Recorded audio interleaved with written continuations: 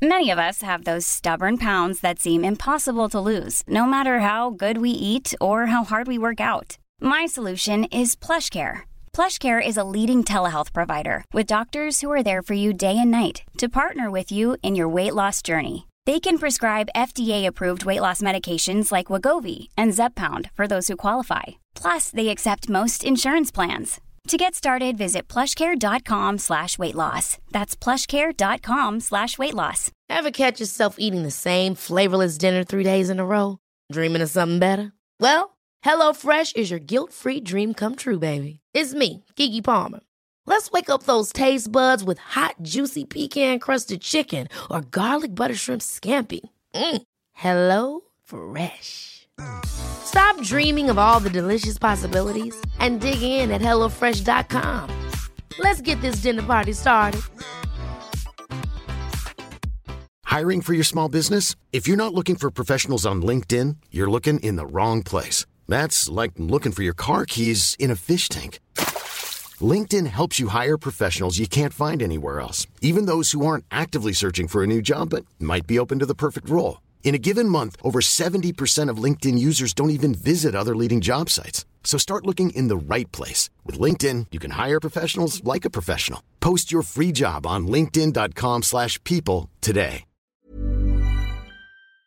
It's been 30 minutes and Jessica still hasn't replied. Jeffrey's anxiously stalking her Instagram stories to see if she's been active. Wait, a new one? So she has been using Instagram. So why hasn't she seen my message? Why hasn't she clicked on it? Why is she ignoring me? Are you ignoring me? Oh, Jeffrey, that's one of the worst messages you can ever send. Seen at 9:48 p.m. Is she gonna reply? Please reply, come on. Why wouldn't you reply? This doesn't make any sense. Even though this seems like an exaggeration, this is the common experience for most men in the dating market today.